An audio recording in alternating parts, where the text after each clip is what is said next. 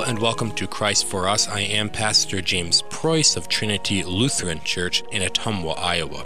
That portion of God's Word which we consider today, the Holy Spirit caused to be recorded in Luke chapter 6. Our Lord Jesus said, "Be merciful, even as your Father is merciful." This is our text.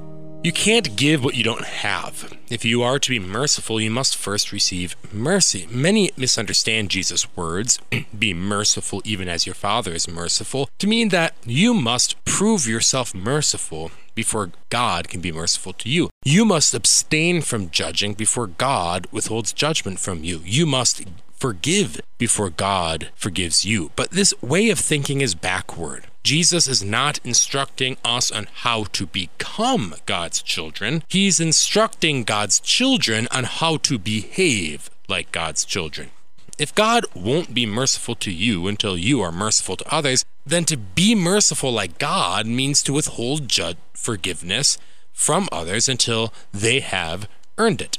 But that is not what Jesus says. Jesus tells God's children to be merciful even as their Father is merciful. Their Father sends his Son to die for the ungodly while they are still sinners. What's more, you can't be merciful unless you have received mercy. You cannot behave like your Father until he first makes you his child. Jesus says, "No good tree bears bad fruit, nor again does a bad tree bear good fruit, for each tree is known by its own fruit." So before you can bear good fruit, you need to be made into a good tree. Before you can behave like a son of your Father, you first must become his son. As a child of Adam, you sin like Adam. It is only when you become a child of God that you live like God. You know that you are not saved by your own works. You are justified by grace through faith when you believe that your sins are forgiven on account of Christ, who by his death made satisfaction for your sins. So, your justification before God does not depend on your works whatsoever. Yet, when you are justified before God, you will do good works. When you are justified, that is, declared righteous by God, you are also regenerated. To be regenerated means that the Holy Spirit has enlivened your new self to walk with God. You cannot separate being declared righteous by God and having the desire to do God's will. To have justifying faith means that you have put to death the old Adam in you and now live after the image of Christ. Jesus tells us several stories to illustrate this. In Luke 7, when a Pharisee judges Jesus for letting a sinful woman wash his feet, Jesus tells the story of two debtors, one who owes a little and another who owes a lot. The moneylender forgave them both. Which one, Jesus asks, would love him more? Obviously, the one who had been forgiven the greater debt. So also God's children love because God first loved them.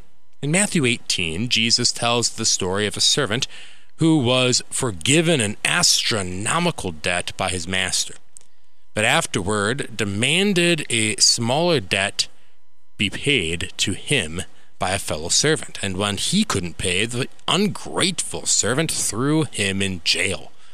The master then threw the ungrateful servant in prison. Did the master wait until the servant forgave before he forgave him? No. The master forgave the man before he had shown any mercy. Yet when the servant refused to forgive, the master withdrew his grace from him, because the servant proved himself to be ungrateful. We do not earn our forgiveness by forgiving others. We forgive because we have been forgiven by God. St. Paul writes in Ephesians 4, "Be kind to one another, tender-hearted, forgiving one another, even as God in Christ forgave you." This forgiveness can only be received through faith. If you have saving faith, then you are born again as a child of God and are being regenerated by the Holy Spirit. Jesus says that if you do not forgive others their trespasses, neither will your Father forgive you your trespasses, because such refusal to forgive is a sign of a dead faith, which does not trust in Christ. So if we are to be imitators of our Father who is in heaven, what is our Father like? How does God show mercy? God reconciled himself to us while we were his enemies. Jesus, the only begotten Son of the Father, demonstrates his love for his enemies by praying for those who crucified him, even as he hung on the cross. God is merciful to those who do not deserve it. He forgives those who deserve to be condemned. He gives to those who don't work for it. Jesus tells us that our Heavenly Father is kind to the ungrateful and the evil. And Jesus says, as sons of the Most High, you should do the same. And here lies the difficulty. Jesus is not telling you to love just your friends and family. He's not telling you to be kind only to those whom you choose to spend time with. He is telling you to be kind and tender-hearted toward even your enemies. What good is it if you love those who love you? Even unbelievers do the same. But your Father in heaven loved the world when it hated him. So you also are called to love those who may not return your love. It is important for you to recognize that your works of love do not earn your salvation. Only the innocent suffering and death and the precious blood of Christ Jesus has won your salvation. Nothing else could have. And it would be blasphemous to say that Christ's passion for your sins was insufficient to win your salvation. Christ's blood is greater than all your trespasses. Jesus' death surpasses the wages of the world's sins. Yet Jesus does teach a reward in addition to eternal salvation that is given to those who show mercy. Our Lutheran Confessions explains it this way in the Apology of the Augsburg Confession.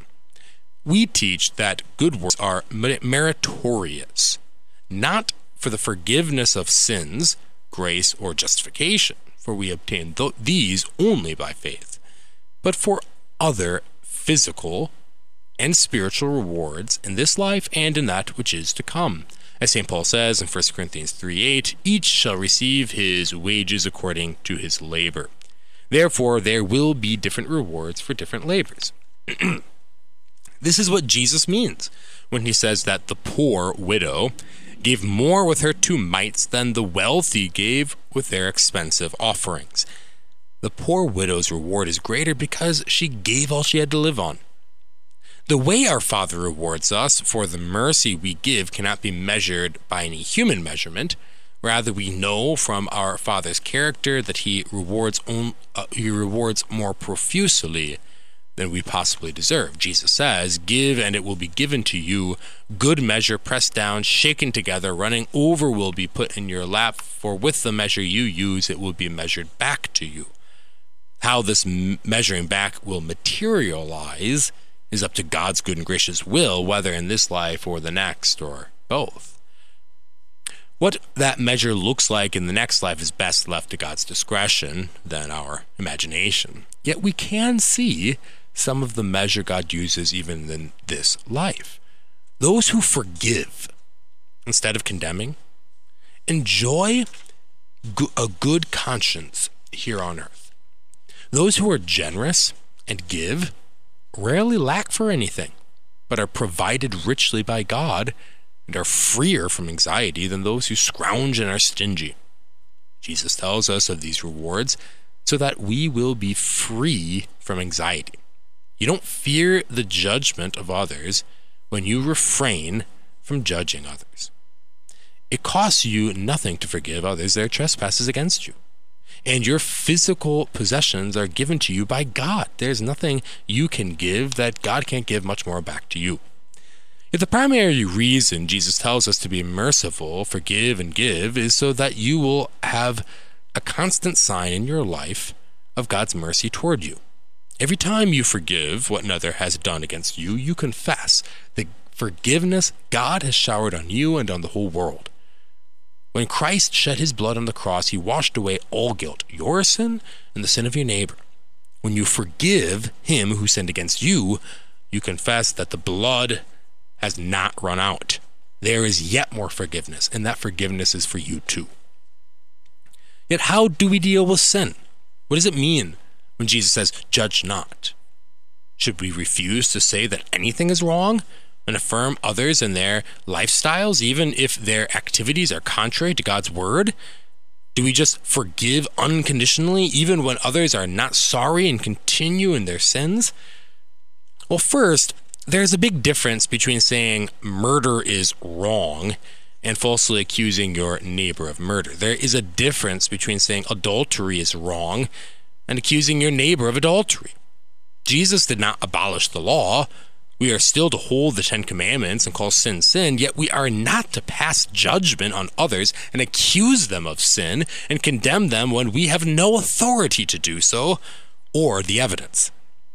How many reputations have been hastily destroyed because people have jumped to conclusions, passed judgment, and condemned others for things they didn't even do? This is why Luther exhorts us in the Small Catechism on the Eighth Commandment to explain everything in the kindest way. Yet this does not mean that we should always look the other way at every sin. Scripture has given us a way to deal with sin. In Matthew 18, Jesus tells us that if your brother sins against you, tell him his fault between you and him alone to try to gain your brother. And if he doesn't listen, then bring witnesses. And if he doesn't listen to them, then finally bring it to the church, which will withhold forgiveness from him as long as he does not repent. If your neighbor sins against you privately, deal with it privately first. If you think you see a crime or sin, deal with it according to your station in life. If you are a father or mother who witnesses your child doing wrong, then you are obligated to discipline your child. Police officers and judges likewise must deal with crimes in the civil realm.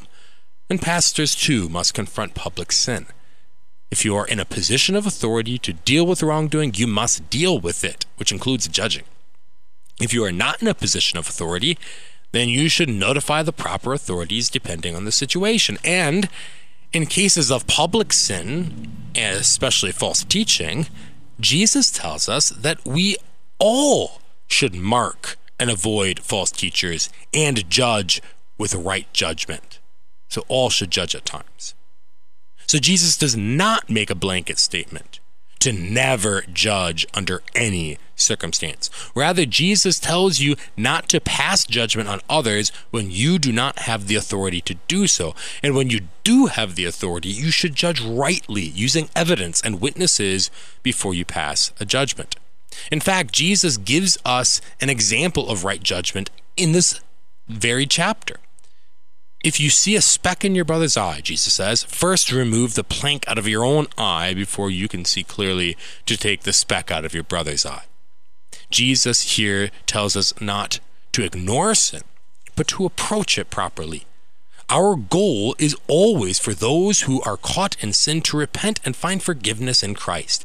So you must first consider your own sins worse than your neighbor's. It is your sin, not your neighbor's, which will drag you to hell. If you do not see the danger of your own sin and your own need to repent and be forgiven by God, then how on earth can you help your neighbor with his sin? That would be like a blind man leading a blind man.